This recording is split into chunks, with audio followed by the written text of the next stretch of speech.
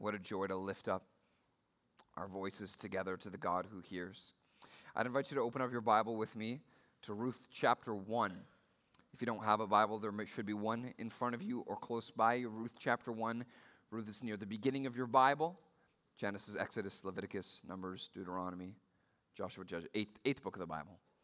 But before we start, I want to take a moment to pray. And this is an exciting time for our church with going into a new season with a new name. But at the same time, it's just another weekend. It's another weekend that we can do the same things, seeking our great God who offers the same hope last week as he did this week. But for a lot of churches this weekend, it's actually not a similar weekend. It's a very different weekend.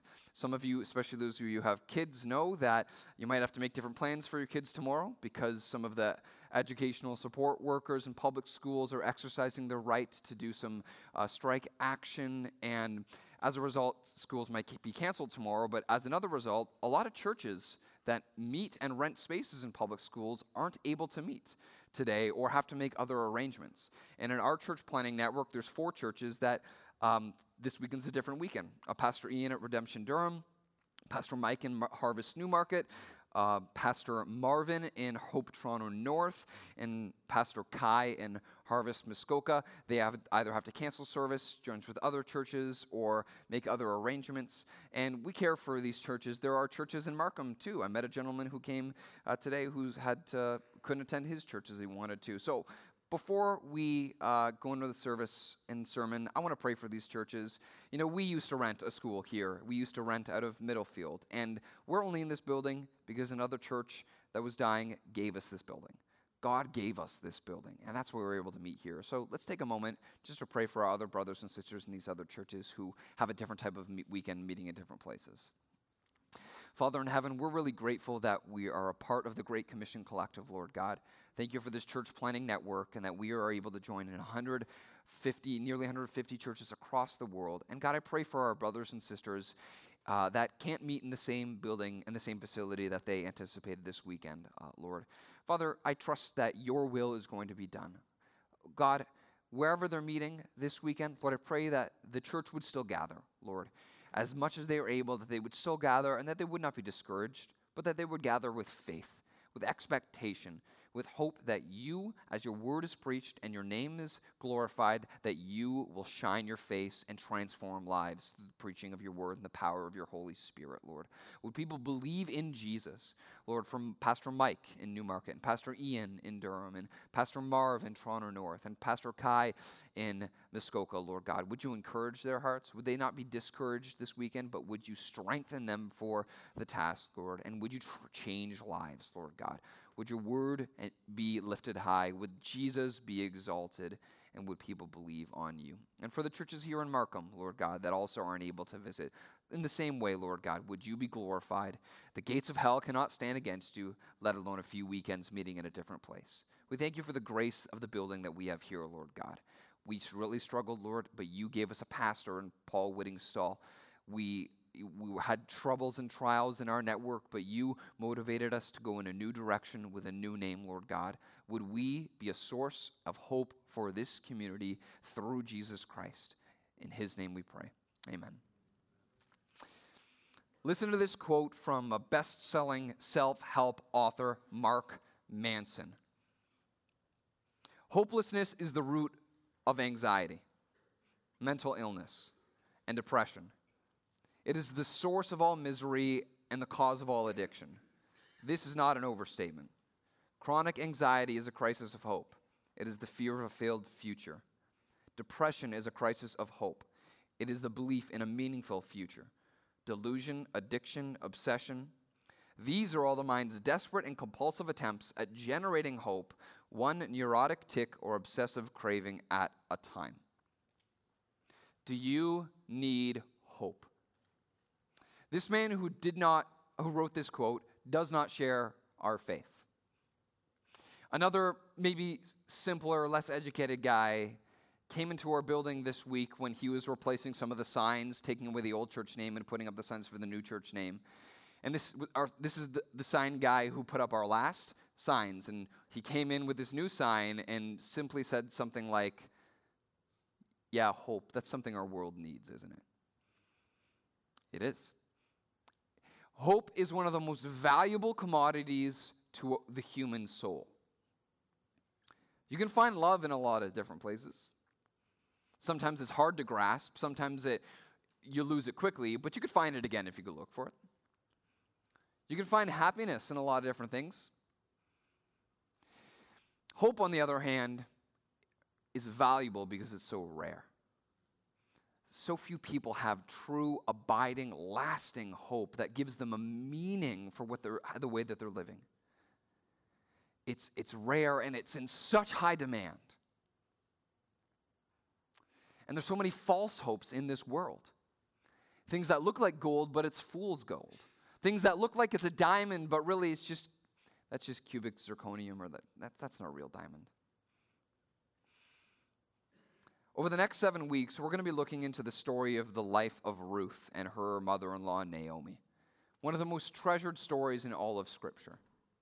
And we're going to see how the Lord, through his redeeming power, brings hope to a woman, a nation, and the world when life feels hopeless. Today, we want to understand where we can find hope when we need it most. We're going to just glimpse at the story of Ruth, kind of like peering through a room in a room through a keyhole. And today's message is really going to try and give a topical understanding to what is biblical hope. And in order to be able to find hope when we need it most, we're going to ask and answer 4 questions today to do that. And here's the first one where we have to start. What is hope? So many want it. So many need it, but what is hope? We need a theological basis, a foundation from Scripture to be able to know what hope is. And if we want to understand hope, it's helpful to understand the life of Abraham. Abraham, father of Isaac, father of Jacob, who fathered the nation of Israel. Abraham is our model of what real faith and real hope look like. The Lord made a promise to Abraham. And Abraham put his hope in that promise. The Lord promised to Abraham that his name would be great, that his family would become a great nation, and that all nations would be blessed through that nation. If you're going to have a family, though, that's as big as a nation, you're going to need at least 1 kid, right? It's a good starting place. Yeah, but God made this promise to Abraham when he had 0 kids, and when he and his wife were way past baby-making stage. Like way past baby-making stage. Yet Romans chapter 4, verse 18 says this about Abraham's approach to God's promise. Romans chapter 4, verse 18 says, "In hope he believed against hope that he should be the father of many nations." In hope he believed against hope.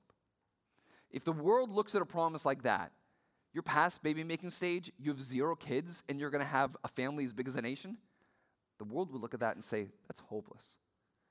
No hope.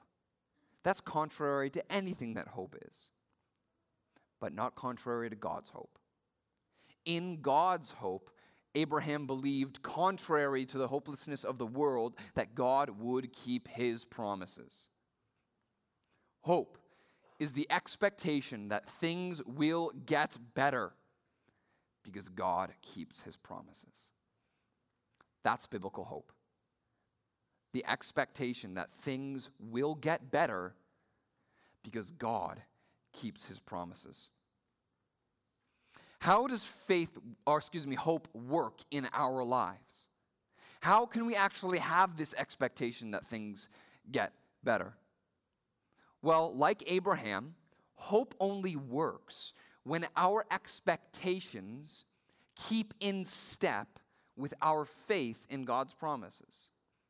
If our expectations are out of step with God's promises, or trying to keep in step with some other wishful thinking, you're not going to have hope.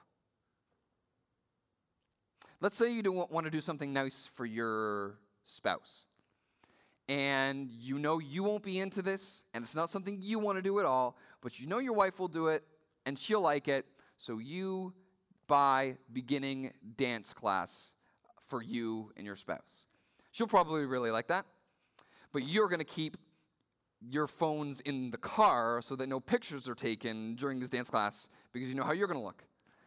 And you know you're not really good and your wife has a little skill at it, so you bought a dance class with a skilled instructor, beginning level, so that you can do something simple that's already choreographed. So you don't need to do like some kind of thing, making it up on the fly, but you can follow a set amount of steps to do a dance that someone else already planned. But you do know, guys, is that in classic dance like ballroom dance and things like that, the guy's got to take the lead. So if your wife is going to have fun, you need to learn the steps. And then you need to accurately, take the initiative to lead your wife so that she doesn't stumble over and break her ankle and didn't want to go in the first place anyway. If you're going to do something that's beautiful, she needs to keep in step with you. In the same way, if you're going to enjoy the beauty of hope, your expectations must keep in step with your faith in God's promises. If your expectations for better are out of step with God's promises, or trying to keep in step with wishful thinking that's worldly thinking, your hope will be disappointed.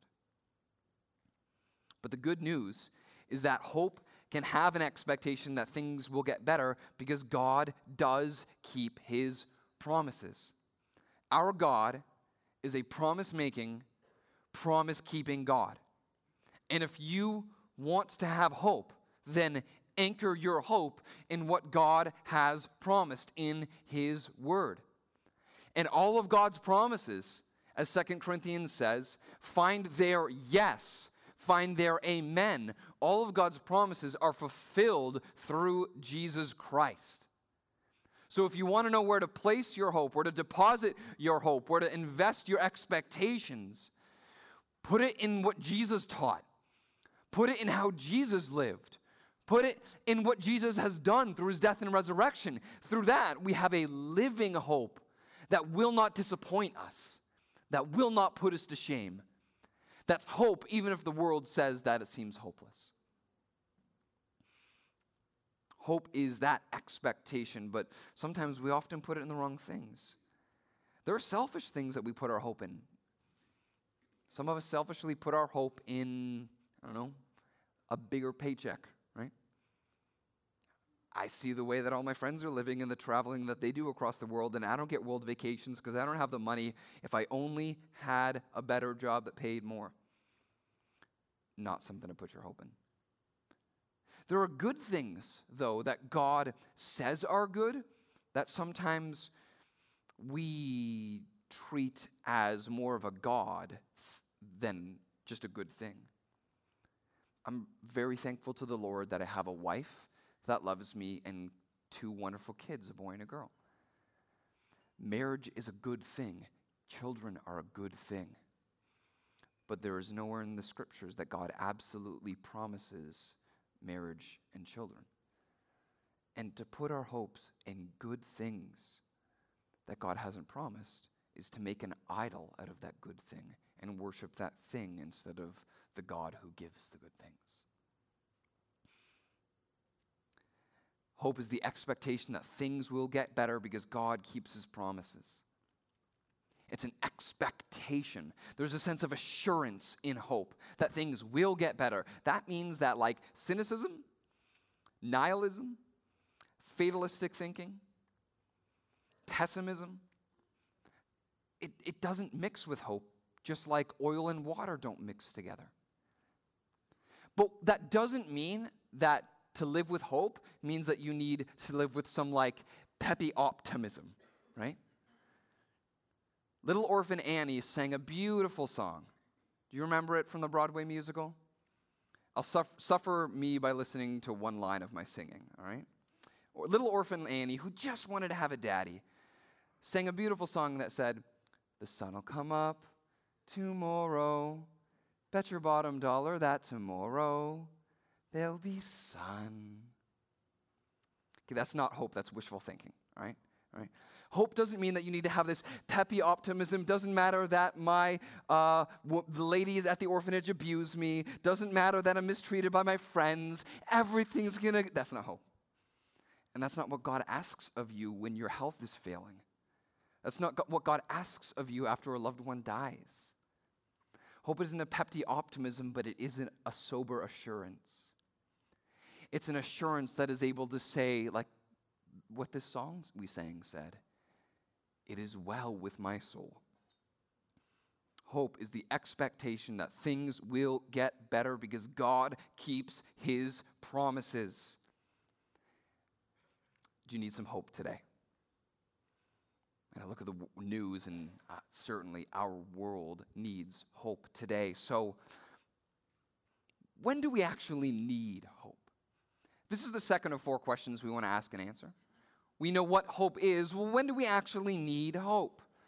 Well, now we're going to glance into the life of Naomi and Ruth, in the story of Ruth, like looking in a room through a keyhole, and see how God dispensed hope to Naomi and to Ruth. Ruth chapter 1, verse 10 to verse 13. Look at it there with me. The passage says, verse 10, "And they said to her, 'No, we will return with you to your people.' But Naomi said, 'Turn back, my daughters. Why will you go with me? Have I yet sons in my womb that they may become your husbands?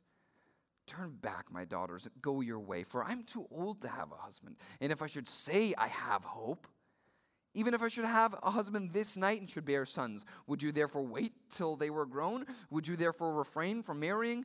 No, my daughters, for it is exceedingly bitter for me for your sake that the hand of God has gone out against me.'" Naomi had lost hope.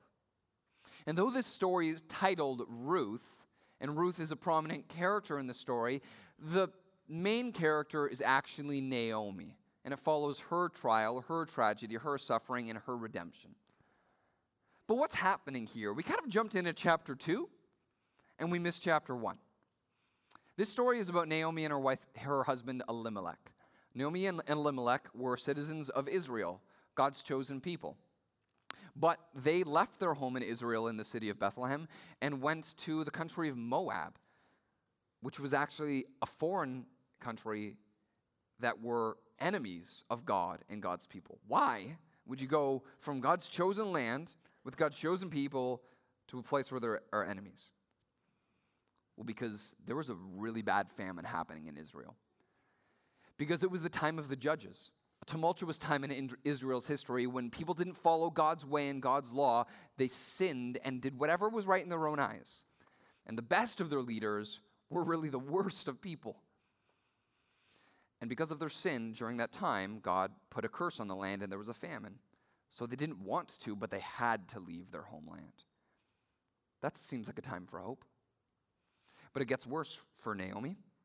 As soon as they get into a foreign land, her husband Elimelech dies. And she needs someone to take care of her, because in an agrarian society in ancient times like this, men were really the primary caregivers, providers for their family. But it's okay, because Naomi has 2 sons, Mahlon and Chilion. Guess what? They die too. Oh, but just before that, Mahlon and Chilion marry 2 Moabite people. So they're part of the family now too. But when they die, now there's no one to provide for the family except for the oldest person, Naomi, who's probably too old to be able to provide, and now has 2 dependent women that she needs to care for. I think that's a time when you need hope.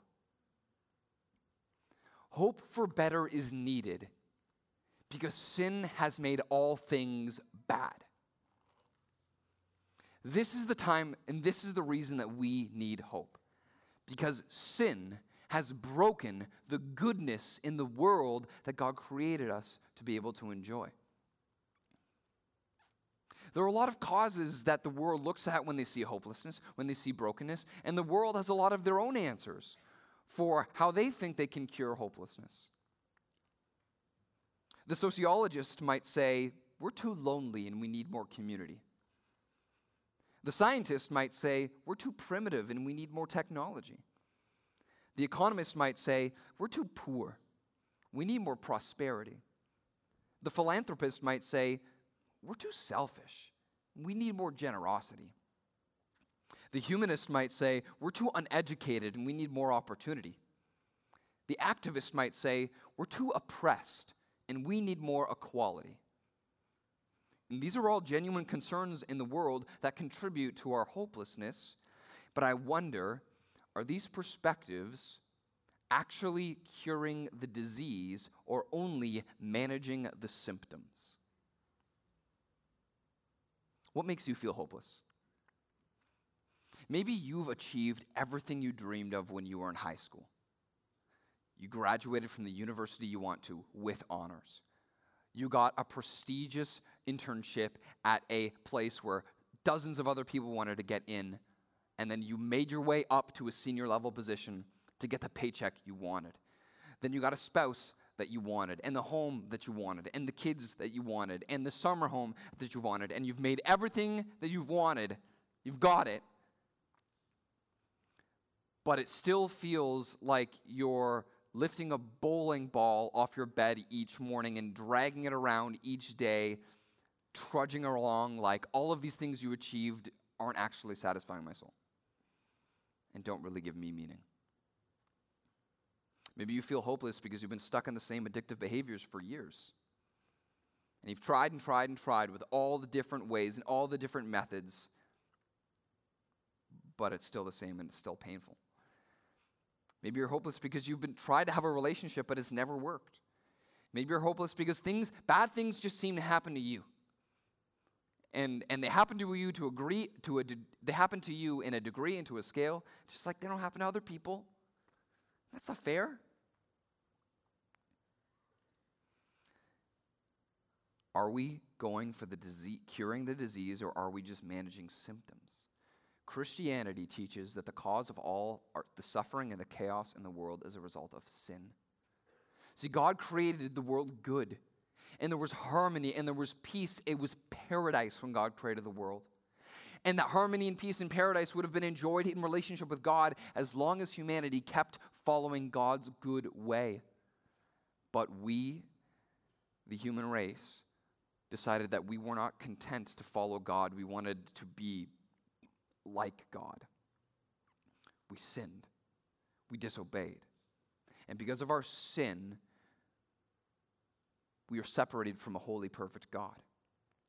Because of our sin, the world is cursed. And because of our sin, we are separated from God's goodness, and the world is stained with all sorts of bad. And because of our sin, we're hopeless. So the cure then to our hopelessness is to find a solution to our sin, so that we can be reunited to God in His good presence. Our hope is ultimately anchored in the good news of Jesus Christ, who made a way so that we could be forgiven of our sin. There's a cost for our sin. There's a punishment for our disobedience. But Jesus suffered for our sin when He died on the cross so that we could be saved from our sin and then reunited into a relationship with God. And that's where you can find hope. Put your hope, let your expectations follow your faith in the gospel, the good news of Jesus Christ. But even still in this world, we're still going to experience sin. We're still going to experience suffering. But the great hope that we have isn't ultimately here in this world, that things will get better in this world. The great hope that we have is that God is making all things new. 1 Peter chapter 1 says, set your hope fully on the revelation to be given, on the grace to be given to you at the revelation of Jesus Christ. Set your hope fully on what God's going to give when Christ returns from heaven to earth.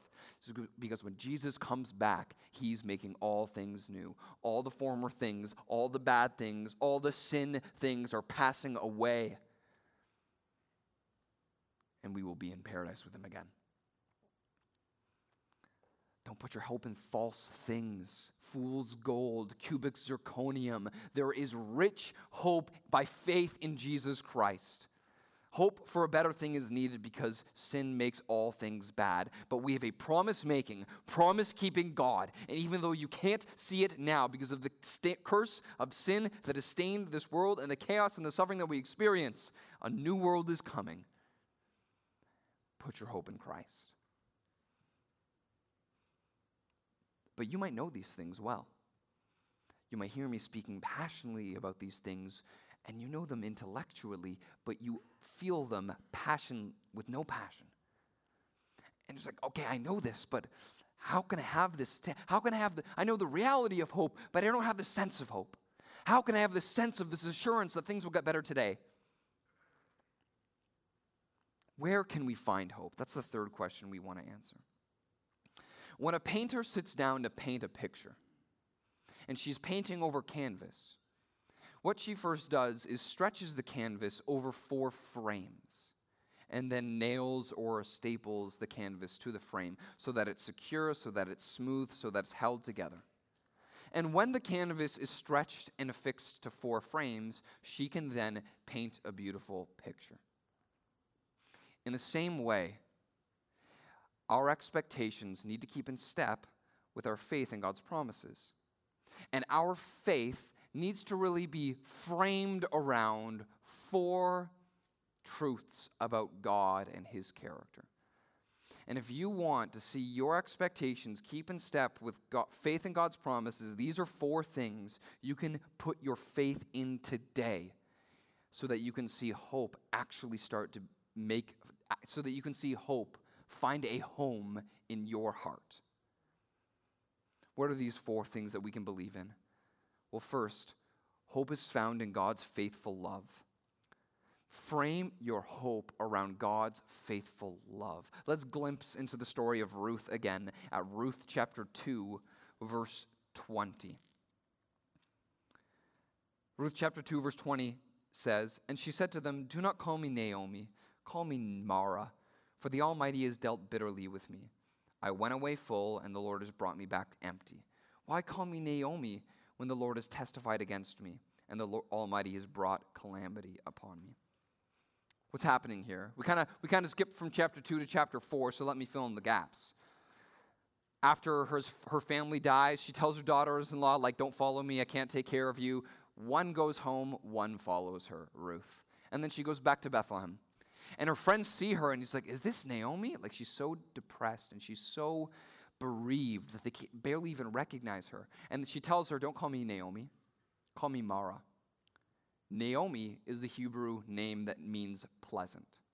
Mara is the Hebrew name that means bitter. Don't call me pleasant, call me bitter. Is she angry at God? Is she doubting God's goodness here? It kind of sounds like that, but not quite. As I was studying the passage this week, I came across an author who wrote this. The man's name is Thomas Schreiner, and he says this: "She does not maintain that her sufferings are the result of her sin, nor does she argue that what happened to her was outside of God's control. The Lord brought calamity upon her. His hand was stretched against her. He made her bitter." Yet Naomi was not suggesting that the Lord was defiled by any evil in what he did to her.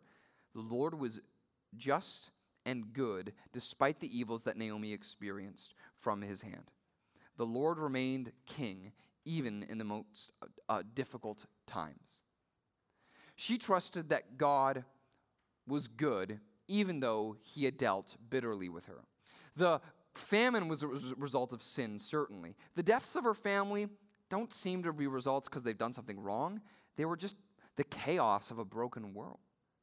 But look also at Ruth chapter 1, verse Ruth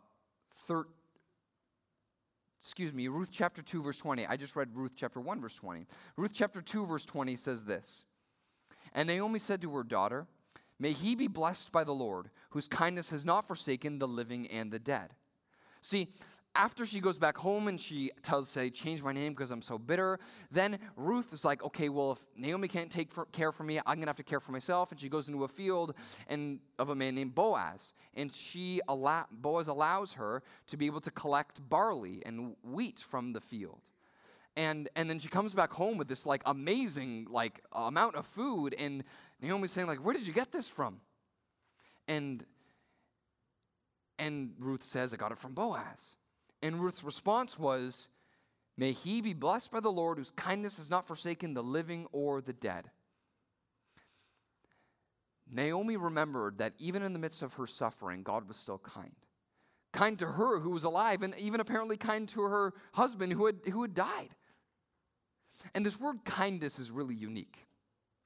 You know, it wasn't a kindness like I pass you in the grocery store and accidentally catch eyes with you and need to do something, so I just smile and then move on. That's not the kindness that this means. This kindness is a unique Hebrew word. And I've already sung for you, and that was probably bad enough for your ears. I'm not going to try and recite a Hebrew word.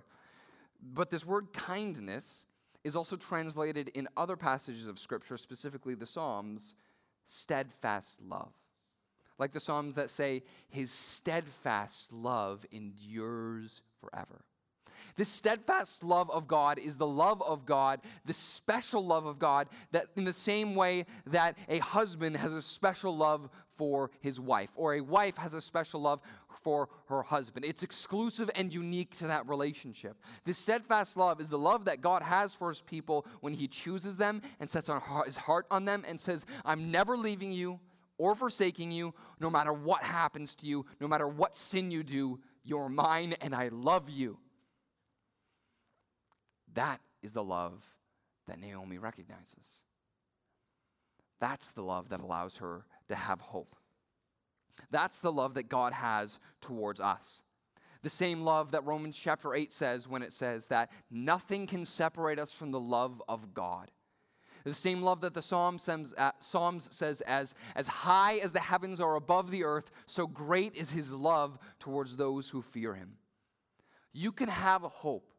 Because no matter what your trial you're going through, or sin you're addicted to, or chaos that has caused suffering in your life, you can know that God loves you. Let your expectations keep in step with your faith in God's love for you. We can find hope in God's faithful love for us. We can find hope also knowing that God's good control over all things. Hope is found also in God's good control over all things. You know, when suffering happens, we ask hard questions. Questions of why. Why did this happen to me? Why did my parents have to get cancer? Why was I fired? Why am I struggling to have children? Why am I still stuck in this sin? Naomi was probably asking questions like that. Why did my husband have to die? Why did my sons have to die? Why did this happen? But as I read earlier in Ruth chapter 1, verse 20, she recognized that God's hand brought these things, but she didn't say that God was wrong for bringing these things against her.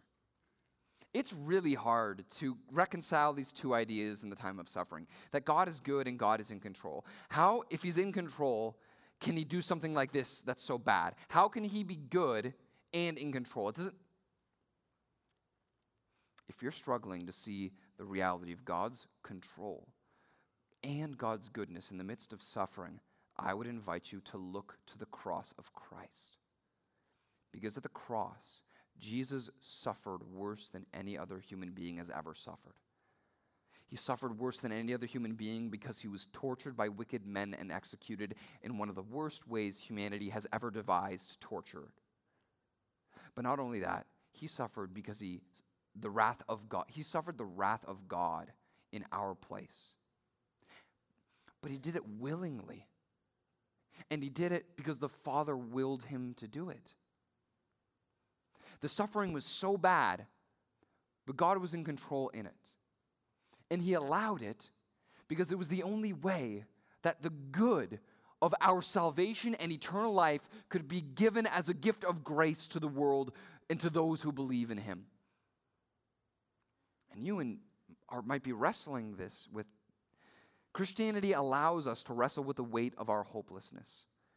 And at the cross of Christ, we see both divine goodness and terrible suffering, so that in the midst of our suffering, we can know that God is good. He is in control, and he's working all things together for good. Romans chapter 8, verse 28 says, and we know that for all those who love God, all things work together for good, for those who are called according to his purposes. But you might be in it right now, and it's like, how could this be for good? Romans chapter 5 says that we rejoice in our sufferings, because suffering produces endurance. And endurance produces character. And character produces hope. And hope does not put us to shame, because the love of God has been poured into our hearts through the Holy Spirit. And Romans chapter 8, verse 18 reminds us that even though we're suffering now, we have the hope of paradise awaiting for us. Romans chapter 8, verse 18 says, for I consider that the sufferings of this world, of this present time, are not worth comparing with the glory that is to be revealed to us. You can actually have hope when your faith keeps in steps with these truths. That God is love, that God is good and in control. Here's another frame that you can stretch hope around to hold secure. Hope can be found also through God's faithful people. See, you can be a vehicle through which God dispenses his hope to others. Ruth was. Why is this story titled after Ruth and not her other step sister, Orpah? Remember, Naomi had 2 daughters-in-law who married her 2 sons, Orpah and Ruth. Why is this titled after Ruth and not Orpah? Because when the going got tough, Orpah left and did not show Naomi love. But when the going got tough, Ruth stayed. And her love for Naomi, that reflected God's love from Naomi, allowed God used that to be able to give hope to Naomi. You know, Boaz showed kindness to Ruth and allowed her to get all this food from his field, and he eventually married her. But you know, there was someone based on the laws of the day who was up one place before him, who should have done all those things before him. We don't even know that dude's name. We just know that he had a chance to marry Ruth, and he didn't. He had a chance to buy Naomi's field to provide food for her, and he didn't. Because when the opportunity came, he was more interested in his self-interests. But we remember Boaz, and we don't remember the name of this guy, because Boaz is worth remembering. Because of his love, God used that to dispense his hope to Naomi and Ruth. And in the same way, you may have hope today. And that's great. Hope isn't something to keep for yourself. Hope is something that cascades into the lives of others when we show God's love to them. You can be a vehicle of hope for others. Hope is found in God's faithful love, God's good control through God's faithful people, but ultimately, hope is found in God's only Son. Turn to the very last verse of Ruth. Ruth 4, verse 18 to 22. Because, you see, this isn't just a story of hope for one woman or for one family. It's a story of hope for a whole nation. It's a story of hope for the whole world. Now, this passage that I'm going to read might seem kind of meaningless. It's just a list of names. But to the first people who first read these list of names, it was like a light bulb moment. Wow. So let's read it and we'll see that light bulb moment. Verse 18. Now these are the generations of Perez. Perez fathered Hezron. Hezron fathered Ram. Ram fathered Amminadab. Wow, already feels boring. Let's keep going though. Amminadab fathered Nahshon. Nahshon fathered Salmon. Not Salmon, Salmon. Salmon fathered Boaz. Okay, I recognize that name, Boaz, the guy who married Ruth. Boaz fathered Obed. That's the son of Ruth. Obed fathered Jesse. Jesse fathered David. Oh. Wait, like David, the guy who killed Goliath? Like David, who became the man after God's own heart, who was the king of Israel, who brought stability after a time of turmoil? You mean David, the one who God gave a promise that he would have a son who would eventually be king over not just the nation of Israel, but be the king that all other kings would bow down to and reign over the whole world? Yeah, that David. And who's his son who would reign over the whole world, who came from his family line? Jesus of Nazareth. Because God showed hope to Naomi and her immigrant daughter-in-law, Ruth. Hope was restored for a family. Hope was restored for a nation. Hope is available for the world. We can find hope through Jesus Christ.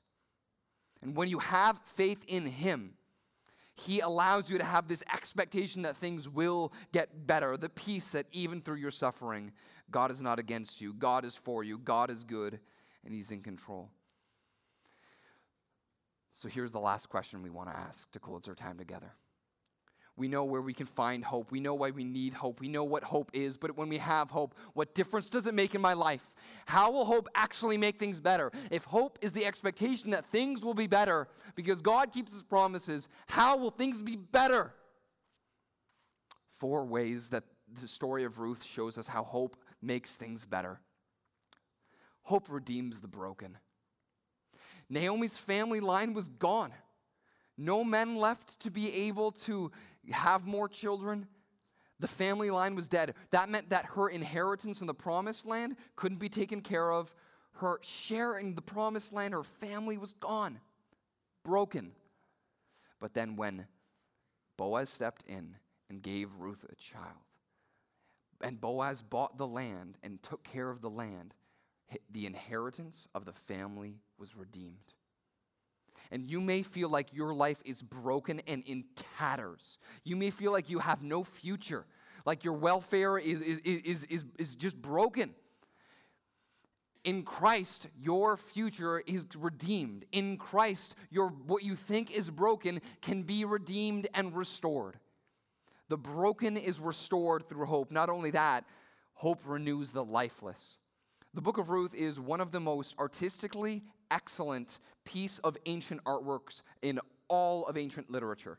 It's beautifully written, and there's this wonderful contrast of the beginning and the end. At the beginning, it starts in a famine. In the end, it comes the harvest. At the beginning, there's a funeral. In the end, there's a birth announcement. Hope renews the lifeless, and your soul may feel like it's in the grave. Like there's no meaning to the way that I'm living my life. Hope renews that. Hope gives you a reason to get your head off the pillow in the morning. Hope gives you the confidence that when your head goes on the pillow at the end of the day, that it was worth it. Hope renews the lifeless, redeems the broken. Hope welcomes the lost. See, Ruth was a Moabite. She was an enemy. But this beautiful, artistically written piece of literature is written in such a way that shows how she was once an outsider, but became an insider. And you can see that through the pronouns and the words that are attributed to Ruth and how that changes throughout the story. At first, she's a Moabite, just the foreign enemy. But then, she is a daughter-in-law. And then, with Boaz, she's a maidservant and a woman with her recognizing her own identity. And then she's a wife, a part of the family. She was once an outsider, but now she's an insider. She was once lost, but now she's found. And that's what hope can do for you. You are not alone. You are loved. And by faith in Jesus, you are welcomed as a part of the family. And you have a Father in heaven who loves you. Hope redeems the broken, renews the lifeless, welcomes the lost. Hope fills the empty. Naomi left with 2 sons, and she came back with none. And when she saw her friends, she said, "Call me bitter, don't call me pleasant, because I came back full. I left full, and I came back empty." But amazingly, after Ruth provided her a grandson, her friends looked at her and saw a change in her disposition. She said, "This woman who you love, Ruth, and the child that she gave to you, you love them more than even if you had 7 sons." She received a fullness from the Lord that was greater than her own biological children could have even given, because God gave hope. God redeems the broken, renews the lifeless, welcomes the lost, fills the empty. Do you need hope?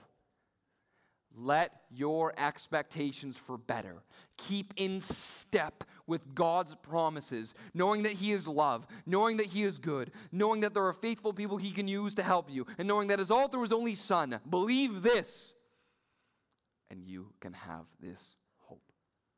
Do you need it today? Let's pray. Father in heaven, thank you for the hope that we have, the living hope that we have through Jesus Christ. He is the same yesterday, today, and forever. And I praise you, Lord God, that through faith in Jesus Christ, this is the inheritance that we have. It's waiting for us. It's available to us. Thank you for the treasure of hope, Lord God.